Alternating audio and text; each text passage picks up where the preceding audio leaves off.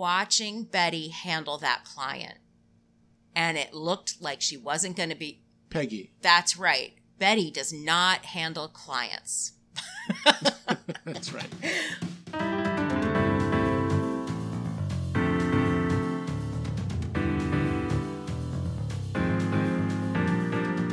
Mad Men, a term coined in the late 1950s to describe the advertising executives of Madison Avenue. They coined it. You look tan. Did you have fun? I'm sorry, but your name escapes me. Welcome to They Coined It. I'm Roberta Lipp. And I'm Dan Jasper. And we Season 6. Sorry. We cover Mad You have Men. more to say? Well, I was going to mention that we cover Mad Men episode by episode. And holy shit, it's season 6. What? Yeah. We did. It looks like we're going to hopefully make it to the end of the series. Miracle of Miracles, right? We're on countdown, I think. So, a couple episodes back, somewhere in the latter half of season 5, I mentioned how Jon Hamm keeps like doing the same kind of shticky thing with send up of his personality and his looks and the commercials, and he hasn't like done anything meaty recently. Shocker of shocker, I am wrong about something meaty with Jon Hamm.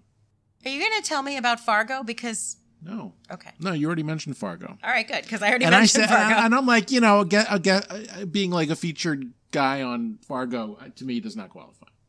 Okay. But what does qualify is playing Fletch in the new Fletch. Wow, like, listen, it was pretty substantial trailer, right? It's a couple minutes long, so you see a lot. I haven't seen the trailer. I got to check that out. You really get a sense that he's putting a spin on this iconic role. He's not doing a Chevy impersonation in this trailer. So to me, it really, right. We'd all hope not. That's the thing. But I'm guessing just based on what you've already said in past and now, he's also not doing it just as that Jon Hamm thing. That absolutely, he is playing the character. He is putting. He's actually creating. He's a role. acting. Okay. He is putting his spin as an actor on what is an iconic character, obviously.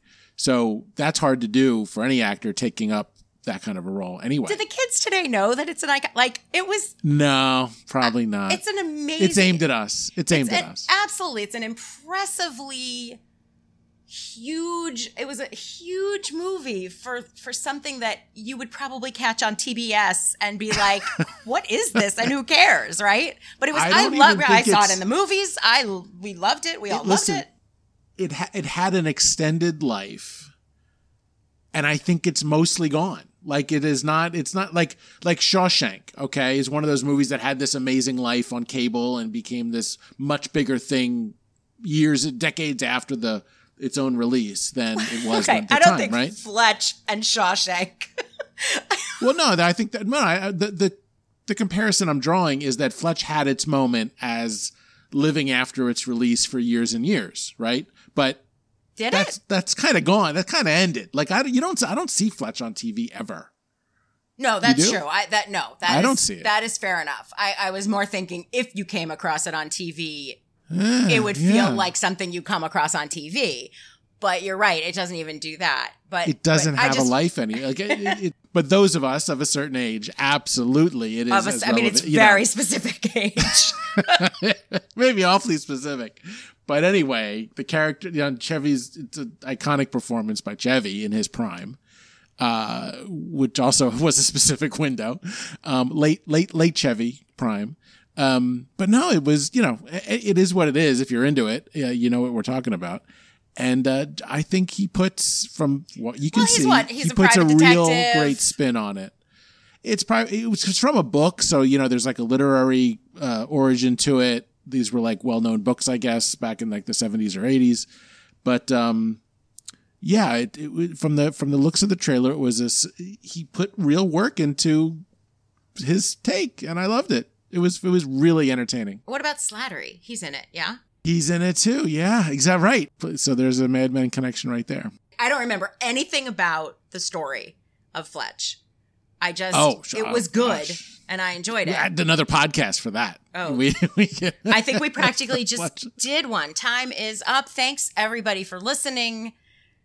The Doorway, Part 1, written by Matthew Weiner, directed by Scott Hornbacher. Original air date was April 7th, 2013, and it takes place in mid to late December through December 26th, 1967. Now, I'm going to do the summary at this point, but just to, if you need a bathroom break or grab a sandwich, there's a lot of shit going on I saw in you The Doorway, right up. Part 1. That is the longest paragraph you've ever Every put in time that I location. thought I was done. Every time I was like, oh, wait, no, there's something else here we go. Don and Megan get away to a Hawaiian beach resort that the firm is pitching as a client. Megan's career is taking off with her soap opera role. Don meets PFC Dinkins early one morning at the hotel bar and gives the bride away at his wedding. Peggy has to change a headphones campaign. Betty and Henry have a young musician staying with them. Building neighbors, the Rosens, are now friends with Don and Megan. We meet Bob Benson. Roger's going to therapy. And also his mother dies. It never fucking ends, this episode. Tell me one thing in that summary I could have excluded. No, I mean, would not have been meaningful. No, you correct. Right? It's Christmas. Did you say it's Christmas? It's Christmas. It's chock full. So anyway, all that shit happens. But being that it's a season premiere of Mad Men, it's a taking stock episode among everything else, right? Like everything's kind of caught up in what's transpired and what hasn't. Does season 7 open with a two-parter? I was thinking that because this is two-parters in a row, right? Yeah, and what it makes me think, I've never really thought about it until now that I'm thinking about it deeply and then forgetting, is, what we talked about a lot, especially in the beginning of season 5, is how season 5 was something of a reset. I mean, we've had a few resets. That's one of the threats of watching Mad Men is you never fucking know what's temporary. You never know. Well, 4 was a huge reset. 5 was a huge reset. Right, that's what I'm saying. It wasn't the first reset, but we were once again like, oh, I don't know what this show is going to be now because of the marriage. You could say that about season 2, season 4, season 5, at least right now. And the answer is no. Not a double episode. Okay. Not a double episode. But so we have that not to look forward to. Okay. Yeah. But that was also the season they split in 2. Season 7, they dragged over 2 years, and it was a 14 episode. Talk about that wisdom of that later.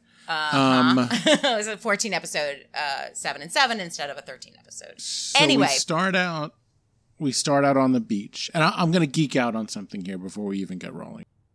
First of all, we called the last episode of season 5 rather, Megan's Ass.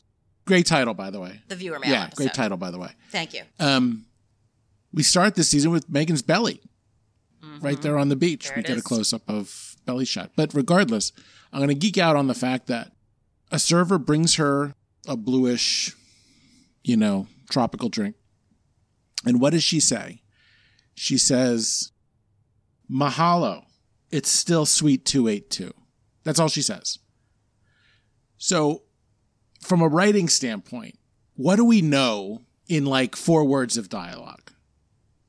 They're in Hawaii. Mahalo says they're in Hawaii. It's still sweet 202. She's been drinking. This is not the first drink. Sweet 202, 282. They're at a resort in Hawaii and they're drinking a lot. We know all that from the one goddamn line. That's very amazing. Good. That's very good. It's a ton of information for that one throwaway. Now, is this commonly known that Don, the episode opens with Don with a voiceover of Don reading from the Inferno. That's right. And then Don does not speak a word of dialogue for 7 minutes. Do you know that? No, I didn't notice It's fucking wild. Don, particularly on the beach, it's Megan. When does he first talk then, when they're back in the hotel room? Nope. First word he says is to P.F. Dinkins, and he says, Army. Wow. Everything. That. Crazy. How many scenes is that? It's really a wonder to watch it happen on the beach, particularly because she has a whole conversation with him. She does, yeah. Without him. He Right. picks up the watch. She says, oh, did you get it wet? I mean, she does a whole monologue. Yeah, it's the way She's- couples sometimes, you just have that, right? But Yeah, you didn't notice it. but I didn't notice it. It's not pretty. Right. It's Right. not terrible about Megan. It's awful No, he's about just Don. he's not batting the ball back. Yeah. Yeah, he's just he doesn't Interesting. speak. Yeah, it's wild. So that it's on the beach. It's in the hotel room with the joint. It's at dinner. It's at the luau. He doesn't speak. That's crazy. Isn't it? So worth mentioning also, even before the beach, is this frantic CPR scene back in New York. We actually see that before. So FYI, right? We don't know what it means, but it's there. And then we go to the beach. It's a pretty eventful trip to Hawaii. First of all, we find out, they go to this, luau thing, and we find out that this is indeed a client trip, right? They're being hosted by the client and it's kind of like a better version of Howard Johnson's, you could say. For the two It's of them somewhere going. between Howard Johnson's and Hilton. I mean, Yeah, exactly. It's not Rome, but it's also not upstate New York or wherever the hell they went. But we also find out at that luau in particular that Megan's like Megan's on a soap. a hot actress. Not a hot actress. We also know she's new. I don't know if you ever watch soap operas. I don't know if you know soap talk. So this is a fictional soap opera, but the woman said the name of the town, whatever the name of the town was. And that is how you relate. How are things in Pine Valley is something, like you're doing great in Pine Valley is something I would have said if she had been on All My Children. Like you totally talk that way. So what you get is that she's kind of new. Uh-huh. And she's doing well. We get more later, but in Hawaii, we already get that she's kind of new. Because it looks like one of, if not the first time she's been recognized, one of the, it's novel. Yeah, it was still first blush fame kind of thing. Yeah. She's like, hi, I'm Megan. You get it from both of them that this is a fairly new role and probably not she's like, I think you're going to do well there. So it seems like it's a smallish role. Okay. Which again, that gets filled in later in the episode, but we get all of that from that interaction. But she's taking off in her way, right? Last we heard she's been struggling. They focused a lot on Don's reactions to all that. We saw a lot he wasn't speaking. Kind of, yeah. He was still not talking, but his reactions were interesting. They weren't. He wasn't. I don't know. He was a little what's the word I'm trying to think of? A little inscrutable. He seemed to enjoy it, but also be a little suspicious. Be a little annoyed and be, a little annoyed. Yeah, a little of everything. A little proud, but all of it. Not weighing in with words. Don is he was Don's watching the exchange with the fan. Yeah. I'm just saying he doesn't speak he doesn't say anything to the friends. He is still quiet Don. It's weird. But yeah, but it's notable, certainly from filling in what's happened since last we saw everybody. And they go and they have romantic evening in the hotel room, and Megan brings back some joints, and they're on vacation and they're having fun, and that's basically it. I mean, that's what we see. They do a great job with the cultural appropriation. It's not cultural, but that's not what it is. It's the shticky tourism boom that, it's the it's the Hawaiian culture just making what white people think of Hawaiian culture an acceptable joke to themselves. It's very uncomfortable. Yeah, it's you might say, it's amazing because I'm not going to eat that. It's right. That's cringe, right? It's cringe, but what I find interesting is more than the cultural sort of self-consciousness, right, which is kind of what we're talking about, is the fact that, back then, Hawaii and just anywhere, we were there was no Travel Channel. These things were really fucking far out. All of this stuff, poi, and the marketing guys like it's paste or whatever. He's like, you're not going to like it. But yeah, I found it sort of like, well, in a sense, it's like, no, they were all singing for their supper. Right? Like this is what makes the island rich. So, make fun of yourself all day long if it brings in the flights from LA and the Far East, right? So, yeah, I wouldn't say it was cringe so much as just sort of where the world was at the time. It's how the industry got built on shit like that. I think, for good or for bad, but. That, you know what I mean? Like, yeah, it was cringe. No, you're not wrong. You're not. It's fine. It was of the time. For me, it's one of the things of the time that is cringe. Yeah, no. Nowadays, that shtick would not fly now. You're not going to Hawaii, even though there might still be traditional luau's. They'd be a little more authentic. They'd be a little more. The audience would just be more sophisticated. So there'd be. There'd be an expectation that the audience should be more sophisticated and exactly. Yeah. And they'd walk out on that fucking MC guy, right? Because he's a hack now, but back then, not a hack. It's funny if you compare it to Dirty Dancing, which of course it's not a cultural thing and it's a few years apart also, but you can look at the side by side of what entertainment looks like in a resort, it's not that different. It's just this one was Hawaiian, but the participation and all of that stuff. Because you didn't see that stuff. You had to see it at all. You had to be in Hawaii virtually. There are probably magazines, and then there was magazines and stuff. But the look on Megan's face when she got up there and did the dance was just sheer joy. She's effervescent. I mean, that's the character, that's the actress, that's the moment, and she was great.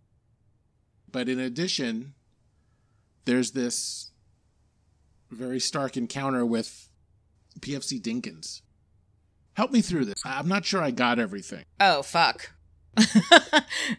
Because I was definitely like, oh, hope Dan can help me through this. Well, I wrote down a lot of the quotes because I found everything he said to be interesting, even drunk. Well, first of all, I don't know if this was a common take, but he reminded me of Adam. Like wide-eyed kind of thing? Yeah. Like a little bit the coloring, a little younger. I don't know if that was supposed to be one of the things, I mean, what drew Don in is the question. What about this had him do it? Had him go ahead and give away the bride in the early morning? We don't know. Yeah, it's as if there's some sort of mystical pull for him. I think in general, I mean, the little bit I was able to take of it was kind of like, I always feel that Don, I go back to that Memorial Day at the country club where he's up there, all the veterans stand up and everyone's sort of applauding him and he looks down at Sally and she's got that she's looking up at him with those eyes. And this guilt that he carries around, anything to do with the service or the military and all that. He asks him if he was married when he was in the Army. All right. And he said no. And I'm like, well, Don Draper was, though. Exactly. There's too much to get into with the drunk Dinkins, but yes, exactly. He himself was not married. But it was just one more thing, one more piece of his lie, one more piece of what reminder pings him, And so, in terms of what encourages him to give away the bride and do this, yeah, I think it was a little sort of, I'm looking at my younger self here, whether that was Adam or not. I didn't get that from it, but that's an interesting take. It was a little different than the rest of what there was to take, I think, with the Adam piece. So again, I don't know if anybody else got that. Coiners will tell us. There was just a little Adam there for me. But yeah, I think the larger piece is that he's scratching some kind of an itch with this guy. That's how I kind of took it, be that as it may. But yeah, these lines from Dinkins, they really like hit right in the center of the bullseye for Don. One day I'm going to be a veteran in paradise. It's a weird thing to say, right?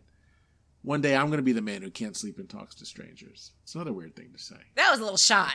I mean, that was a little like, I see you. A little on the nose, but yeah. So yeah, Dinkin. I mean, he's. I don't think it's all that straightforward. Where I think there's a lot of interpretation there, even as it's one of those things that happens and you go, okay, so this is gonna mean something as the season goes on, right? Yeah, it's not my favorite feature of Mad Men. It's a little like the guy in the hospital waiting room. Yeah, exactly. Like plunked it stood out a in to little be, too much. Yeah, to be super symbolic, and I'm not that sure what all the symbols are, but I'm also not that interested in what all the symbols are. Why now? Why this is coming? Why at this point in Don's life is that hitting him the way it is? Who knows? It's what in most movies or shows would have been like really sad music to cue the viewer, like, this is sad. I think that's actually where we found out it was Christmas time. It was a subtle, like, Muzak version of some Christmas song. I was like, oh. Oh, I wasn't actually referring to music, but you may have picked up on that. But I just mean like the way music is used to sort of a hacky way to manipulate the viewer. No, it just reminded me. Like, oh, that, by the way, that's when, FYI, that's when But in the Mad Men universe, in the Mad Men vocabulary, this is the kind of thing where you go, oh, okay, we're supposed to take something from this, who knows what. Welcome back. I'm jealous just looking at you. I think you'd like it. I don't know if it's the photographers or the writers, but it really smells like reefer in here. And we see Don return to work, which is sort of like another bucket of who the hell knows what that is. I mean, the office is a different place than we left it. The office is a different place than we left it. The 60s have landed on everybody's heads. Late 67, kids. Yeah, Stan looking like a Beach Boy, right? Like a late day Brian Wilson. Everybody's hairlines, everybody's mustaches, everybody's smoking right there in the office, and with a tiny bit of like, I guess we shouldn't, like trying to hide it, but like you're sitting there. I mean, there's no stronger aroma than weed, so it isn't like they didn't go to the bathroom to smoke. The ventilation wasn't that good. That shit was hanging around. Yeah, Ginsberg looks different. He's got the longer hair, the mustache. And he's breaking the balls of that new woman who's there. I don't know if we heard a name. I don't think so. I loved her. She always reminded me of one of the old podcast. Gotta talk. The old Sid Caesar writing room, the writer's room, right? Oh, okay. Which is a famous writer's room that has been fictionalized and dramatized many times. My favorite year. If you kids out there haven't seen My Favorite Year, give yourself that treat. Peter O'Toole. But that writer's room was a young Neil Simon and his brother, the other Simon brother, and a young Mel Brooks, and a young Woody Allen. And a young, my favorite. No, but I mean, a bunch of young geniuses. And then there was Imogene Coca, but this, which she was like super, super skinny, kind of almost Margaret Hamilton-y. But this woman just felt like she was in that room, she just had that vibe for me. I see. Okay. Interesting. That's a great reference. It was a wild leap, but it was right there for me. She seemed to do a great job of portraying someone who didn't know what to make of Ginsberg, which seems just perfect. I can't believe you just came off of 10 hours of plane travel. You look great. No, Stan, you look great. Changing the subject ever so slightly, during your travels, did you notice if the stewardesses would let a mother hold a baby on her lap the whole ride? I believe so. Really? Don't feel bad. I mean, how would you know? You never had any kids. Last time you left town, it was in a covered wagon. Because you're old. But yeah, work's going on. We see more that Royal Hawaiian or whatever the name of it is they got a pitch coming up, and yeah, and they, as we saw at the end of last season, they have the floor above them and a staircase to get and there. A staircase that you can photograph. It was interesting, and Harry, of course, doesn't get his picture taken and walks through the picture. Throws a little hissy fit, and Pete busting Don's balls. Yeah, what a dick. I mean, really busting his balls. Like, yeah, not in a good way. No, it's great. Not great. But again, I think that in that sort of taking stock way, we've seen the firm, we're seeing the firm having taken a great leap forward from where it was. I mean, we get the least about Pete and about Joan. I mean, we get them, right? We get Joan on the stairs, but we get the least. Not focuses. Yeah, I mean, and this is part one of a two-parter. Roger's in therapy. Yeah, we do get some Roger. I didn't have that on my bingo card. Yeah. There was a great back and forth that established some exposition that, he's been in therapy for a while, that the whole I don't laugh. We've talked, I mean, he said a few times. Yeah, anytime, if the therapist says we've discussed this. It was, it was a good way to do it, but for me, that just was transparent, but that's because I study this shit too hard a little bit. But it was great. I mean, there's Roger. But listen, for Roger to have, done something that he was already told he can't do or is asking for something he can't get, that doesn't mean he's been in therapy for years. He could have been in for 2 months and already yeah. Totally. No. Of whatever that. 2 months, 6 months.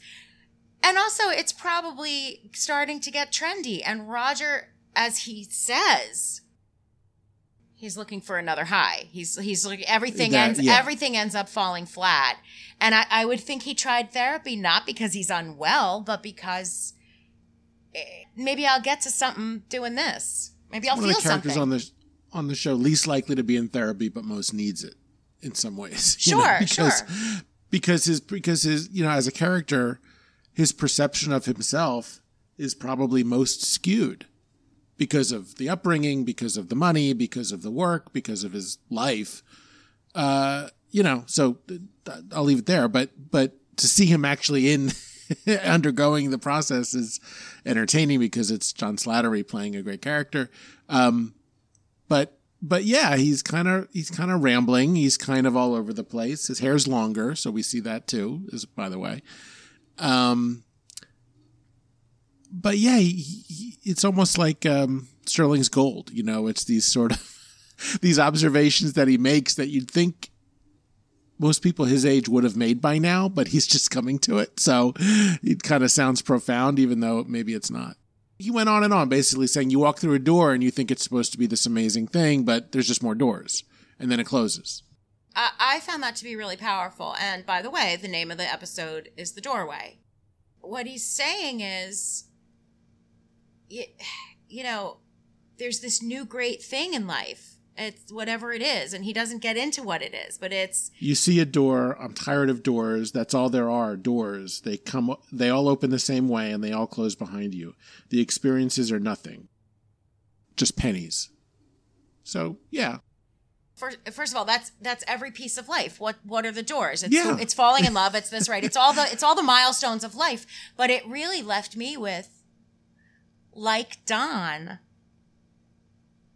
Roger doesn't want to feel a thing, or Roger doesn't feel a thing, and he actually wants to. That's what I'm saying. That's why he's in therapy. That's why he did the acid and he wants to do the acid again, because he's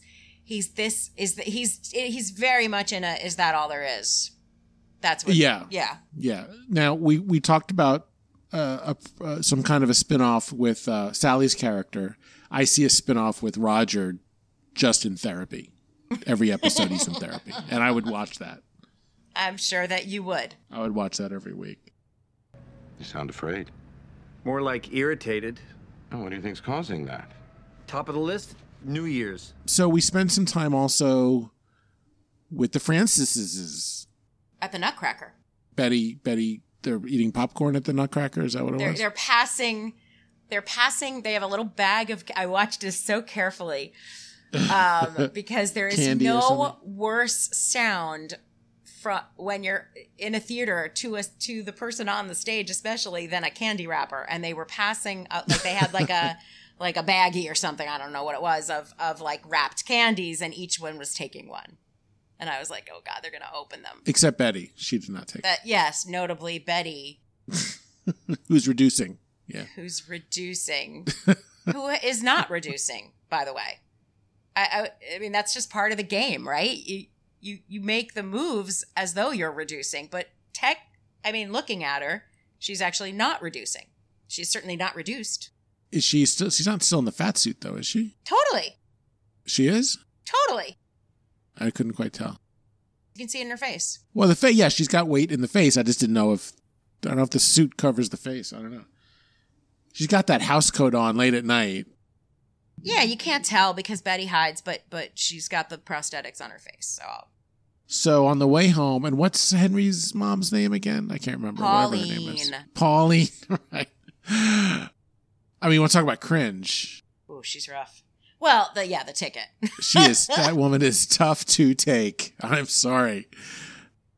Well, what I got out of that scene was Sally. I hate the cops. That's a great little line. Well, which you totally know she got from, later you could go back and say, oh, she got it from Sandy. Like Sandy's a big influence on her. I hate the For cops real. is Sandy talking, right? Sandy, by the way, is Ray Donovan fans know her as Bridget. His Is that daughter. right? She's fantastic. So she's fantastic. So let's get into it. Who is she? We don't. I didn't feel like we got like a real explanation of who she is or why she's there. They're friends, and she's kind of Sally's best friend. She doesn't have a mother, so she maybe sleeps over a bunch. She's this violin prodigy. She's not a prodigy because she's 15. So we do get all that. Like, that's who she is. We get who she is, but we don't get why she's virtually living there. She doesn't have a mother, and she's Sally's best friend, and that's what you do when you're 15 and 14 and whatever, is you sleep over a lot. And also it's Christmas vacation. Okay. It seemed more formal than that. That's why it was sort of like we've taken her in or whatever. No, because Bobby, little horny Bobby was all like, ooh, is she sleeping over again? Love when Sandy sleeps over. Yeah. That's true. Okay. I couldn't quite piece it together. Anyway, it bored me. I have to tell you, the whole thing was boring. I think what's supposed to be significant is this scene with her and Betty when she's in the I love that she's this 15-year-old having a cigarette in the kitchen, and that's not even noteworthy to Betty. Exactly. It's way down on the list of things to take notice of. Right. So the conversation is partly about, okay, so we find out she's not going to Juilliard, she's lying, but she still wants to go to the city, and then it becomes this conflict where Betty's like, what are you doing with your life? And it's just, none of it felt very heavy-handed. It didn't, I was like, am I supposed to feel something about any of this? Like, it didn't really feel like they were, like, like Betty kind of oversteps, and she's like, you overstep. And I'm like, I didn't feel any of what they were feeling. No. And that conversation where Betty's like, you're insulting me. That's what I mean. I didn't learn much about either of them. There was nothing about their relationship that seemed worth paying attention to. Yeah. I don't think it was well written or acted. Written, especially. Like, there was just no... Now, if you want to talk about a weird scene, though... Oh, God. Oh, there's a lot more cringe in this episode than I realized. We can't not talk about this scene. And I'll tell you why we can't not talk about this scene is because there was nothing else but that. It wasn't like there was some elegant, transition in and out of that part of the conversation. You know what I mean? There weren't three things to accomplish. Tell the kids what you're talking about, Dan. Okay, here's what I'm talking about.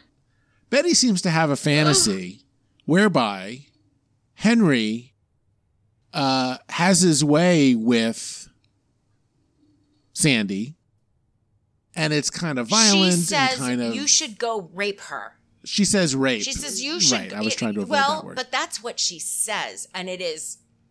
It is what she says. I don't know.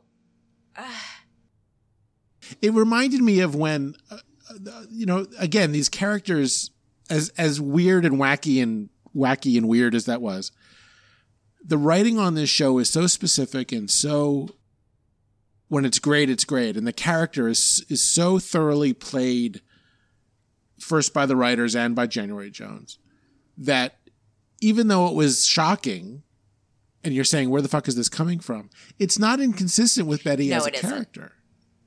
Now, here's what it only occurs to me right now. Is she turned on by Sandy? Not, I mean, she's obviously turned on. She's turned on by all of it. The rape fantasy, but it's like, does she have a crush on Sandy and is projecting it out?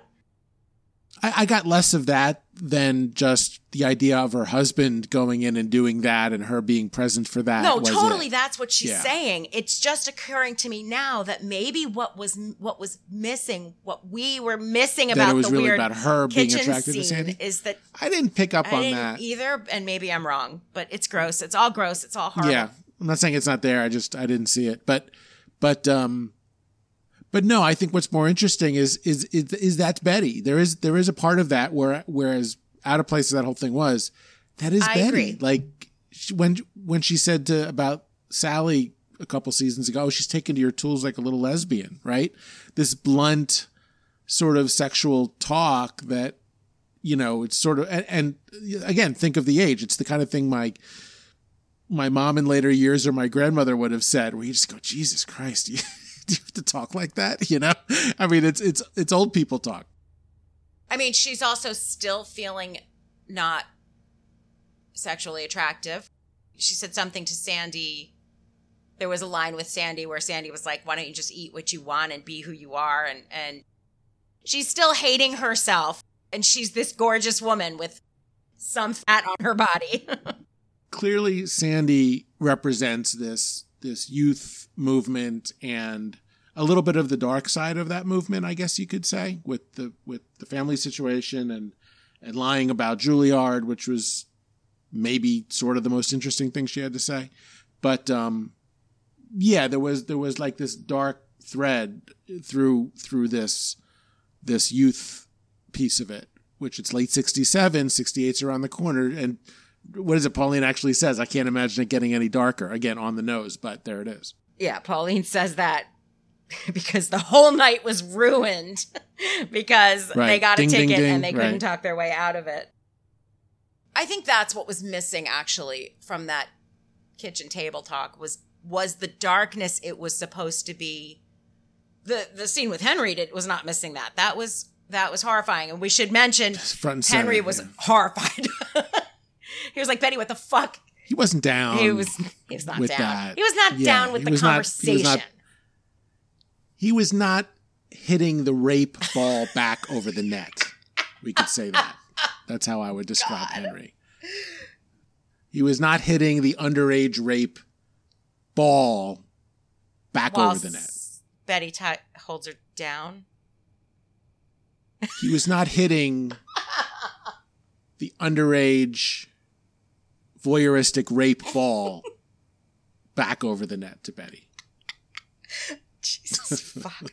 So what else you got? No, I'm done. I'm done. But my point is about that kitchen scene it was that I think that's what it was missing. You're supposed to feel this darkness of like this girl is on the edge of being some kind of runaway, and it was there in the words, but it didn't. I don't know. I just couldn't give a shit. All right. Yeah. Right. Let's take a break. Yeah. On that note, ball over the net. I'm going to go take a shower. And we'll come back after this. Okay.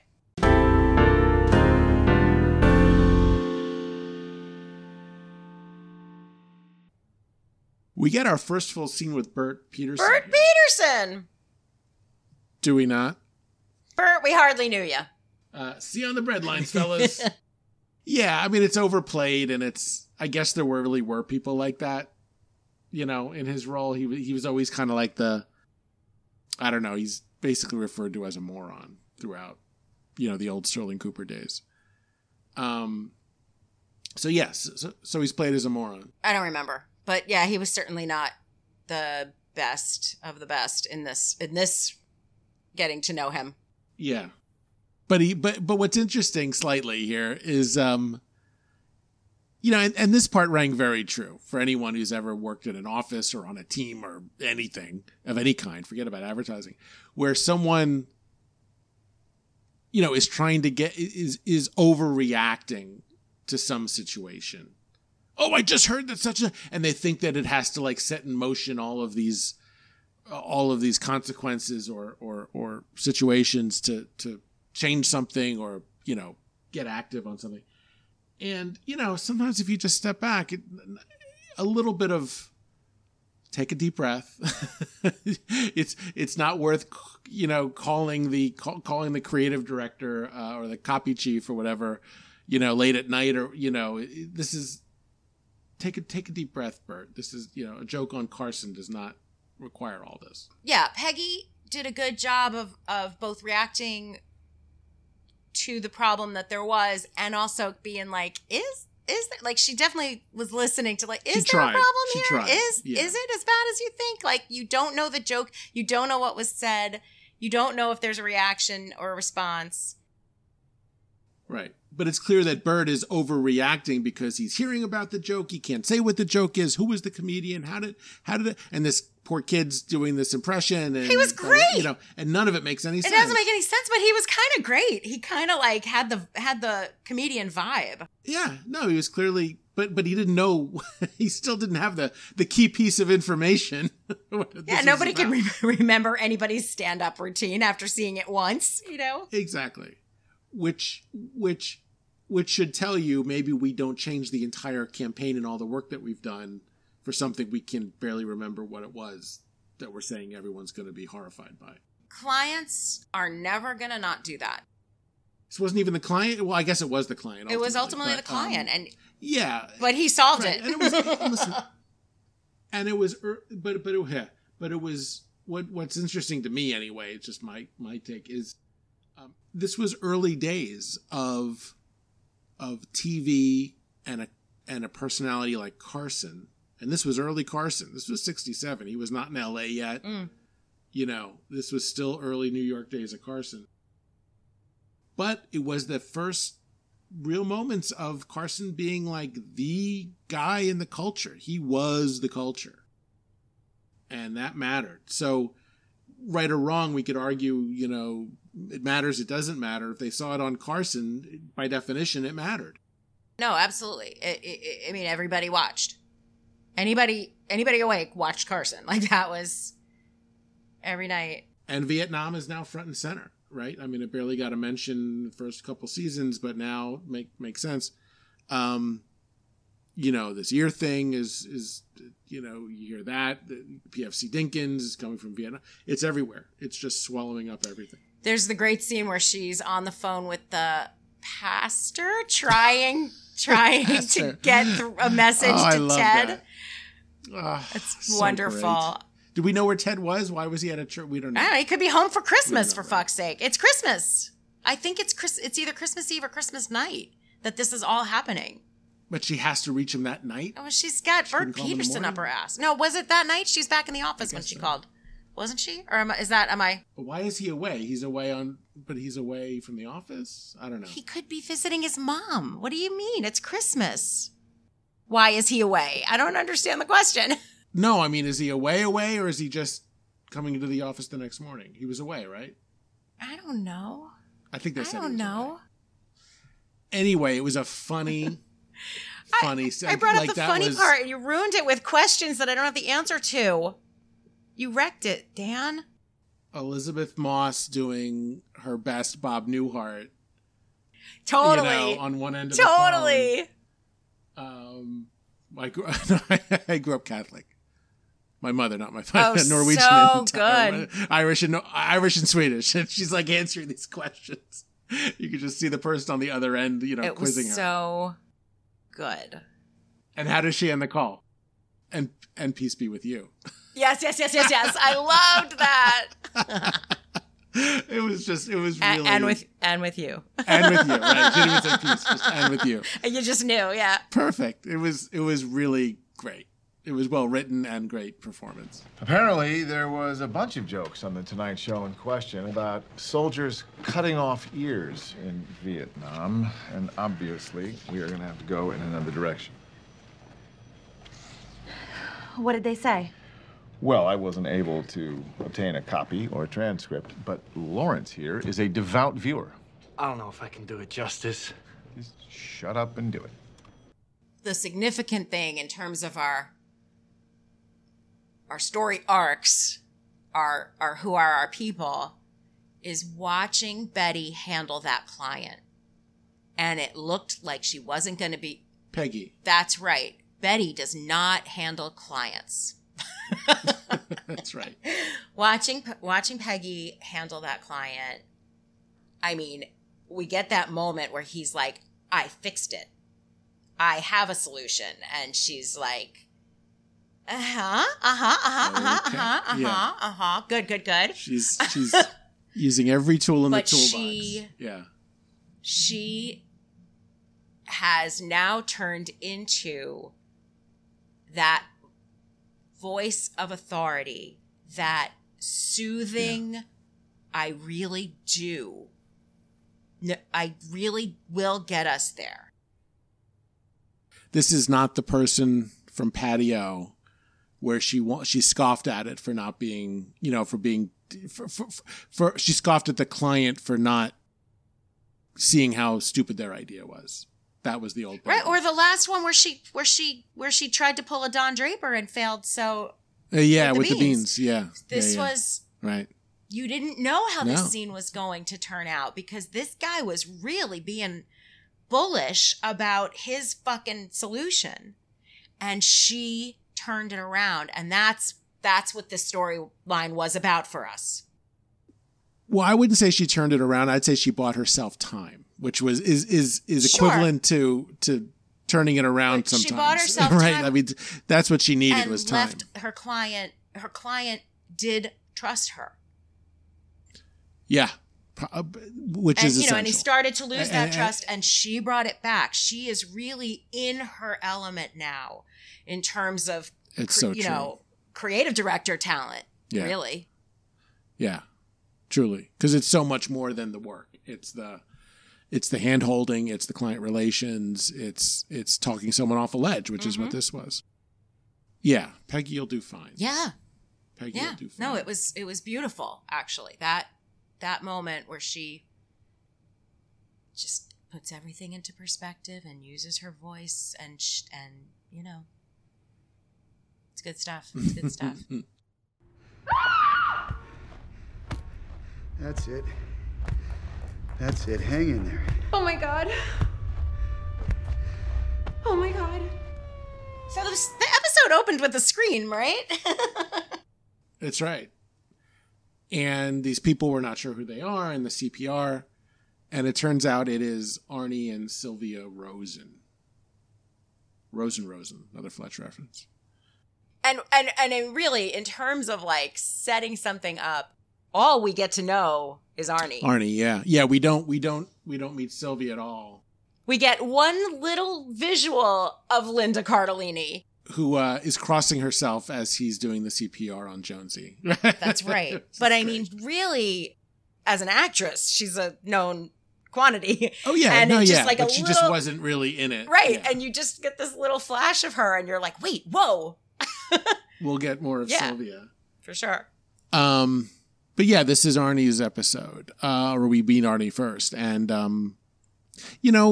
they obviously cast this very carefully for someone who could have the authority of a doctor. Again, a show that does not treat doctors with kindness. But this is a doctor who has an easy charm, who is legitimately funny. No, he's got a real warmth to him. Has a warmth. He's terrific. Yeah, exactly. He's terrific. He's a surgeon, right? He's a surgeon. I think a heart surgeon. Yeah. So yeah. So yeah, I just feel like that was very deliberate for a show, as I like to point out. No, casting was and writing. Yeah, and the scene when he comes to Don's office with the camera and the back and forth, well, John Hamm's no slouch. That he was great, but you could see just this guy could hold his own just about anywhere with anyone, and that which a lot of people in the Mad Men universe can't do with Don, right? That's what a lot of this is. That's true, and also, a lot of the casting through all of television of Jews, particularly Jewish men, little nebbishy, whiny, losers, and to take that and twist it to where it really is, which is he's short and he's and he's not pretty and he's a doctor and he's a doctor and he's lovely. Yeah, he's all that. And you maybe don't know if you should trust him. He's not you're not fully 100%, but whatever. He takes a long look at one of the women who walk by. That was clearly intended. But he's just a whole person. You got a whole person, and he really is. That's what I mean. The casting, like they were trying to say a lot about this character in a short amount of time, and to do that, you had to have the right actor. Yeah, no, and they did. Very well done. Very, very well done. And we know now, and we like him, and that's the bottom line. We have the two scenes or so with him, in addition to him saving Doorman's life, another Door reference. Oh, good one. We get just a little bit of time with him, but that which we see, we immediately like. You have to immediately like this guy. Have to. That's essential to the character. Yeah. Is liking Arnie Rosen. And we find out they're going to spend New Year's together. They're going to hang out. They don't want to leave the building and yada yada. I mean, that's all typical stuff. So that's really all we see. That's all we know. What do you think of the weird opening of the episode? Like what? I mean, it was a near death. So what? It's a scream, and you hear Megan. Oh my God! I think. Oh God, or oh my God. Yeah, we don't know where it is. We don't know who's involved. We don't recognize the face of Arnie Rosen at first. I think it's a good question. I think that it's simply meant to, when we do start to meet Arnie and them as a couple even a little bit, we need to know immediately that he's the one who saved the doorman's life. Yeah, but we could have done it sequentially, or we could have done it in... No, could have done it, right, and they chose this way. There was this very dramatic, sneaky sort of special kind of, we're going to do a scream, but then we're on the beach. I wasn't sure what it was for. I see it as a choice. They could have made other choices. This is the choice they made. Yeah, I don't think it meant anything in the end very much at all. I think it was like supposed to... It was supposed to feel significant. I don't get what the significance was. I think the whole storyline, it was a real near death. I mean, we're still in part one of a two-parter that, again, when we watched it, we watched it all at once. And neither of us have watched part two yet, right? You didn't? Correct. Yeah. But so as a standalone episode, we don't have a full sense of like, what's the doorway, even though we've ticked off some doors. But this is a near-death experience, and this is a man who brought life in. So the fact that it opened with that, but it just felt like a little unnecessary drama. Like you're setting it up like a little noir, and I didn't get it. I didn't get the payoff. Yeah, it definitely had that noirish feel. I know what you mean, but by the time this part one was over, even as its own episode, I definitely look at it as they're heightening the importance of this new character, and this is the way they chose to do it. So by the end of the episode, you feel like, okay, Arnie Rosen isn't just someone who's passing through the Mad Men universe. There's substance there, and we're going to see more of him. Yeah, and one of the final things we find out is that they're going to spend New Year's Eve together. So we know we're going to see more of them. It all fits. Yeah. Yeah.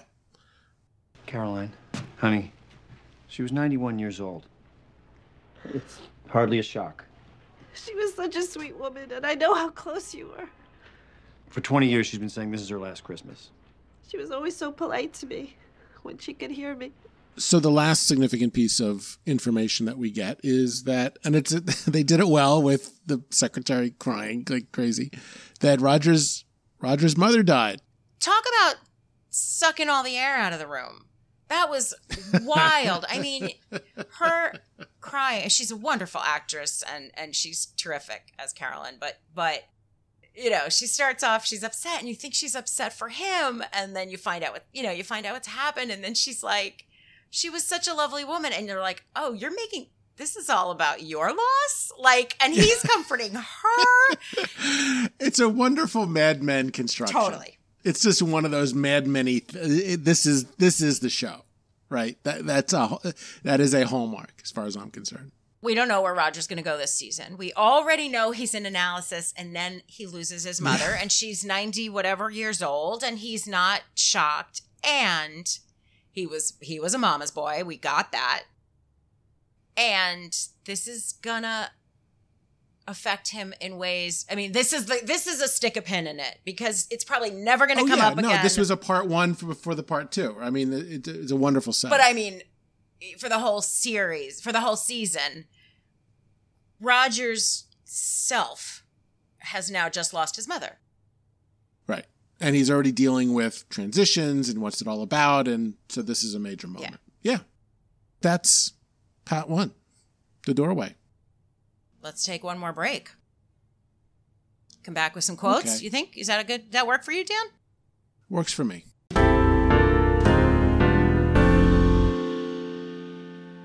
What's your quote, Dan? I love how this episode ended. It was very organic. The photographer, so what do you want? In my office, you've set this up, you've moved my desk, I'm already out of my element. What do you want? I want you to be yourself. Be yourself. It's like, okay. I'm telling you I'm uncomfortable and you're telling me to be myself. But that's, of course, what photographers say. I want you to be yourself. Yes. It's sort of like, who do you think, who are you supposed to be at the end of Gypsy and the Hobo? Yep. I liked it. What's yours? Well, speaking of organic, Peggy says, I don't like vegetarian food. It reminds me of Lent. Right. I just loved it. It's just one of those great character things. And then that's before the scene with the pastor.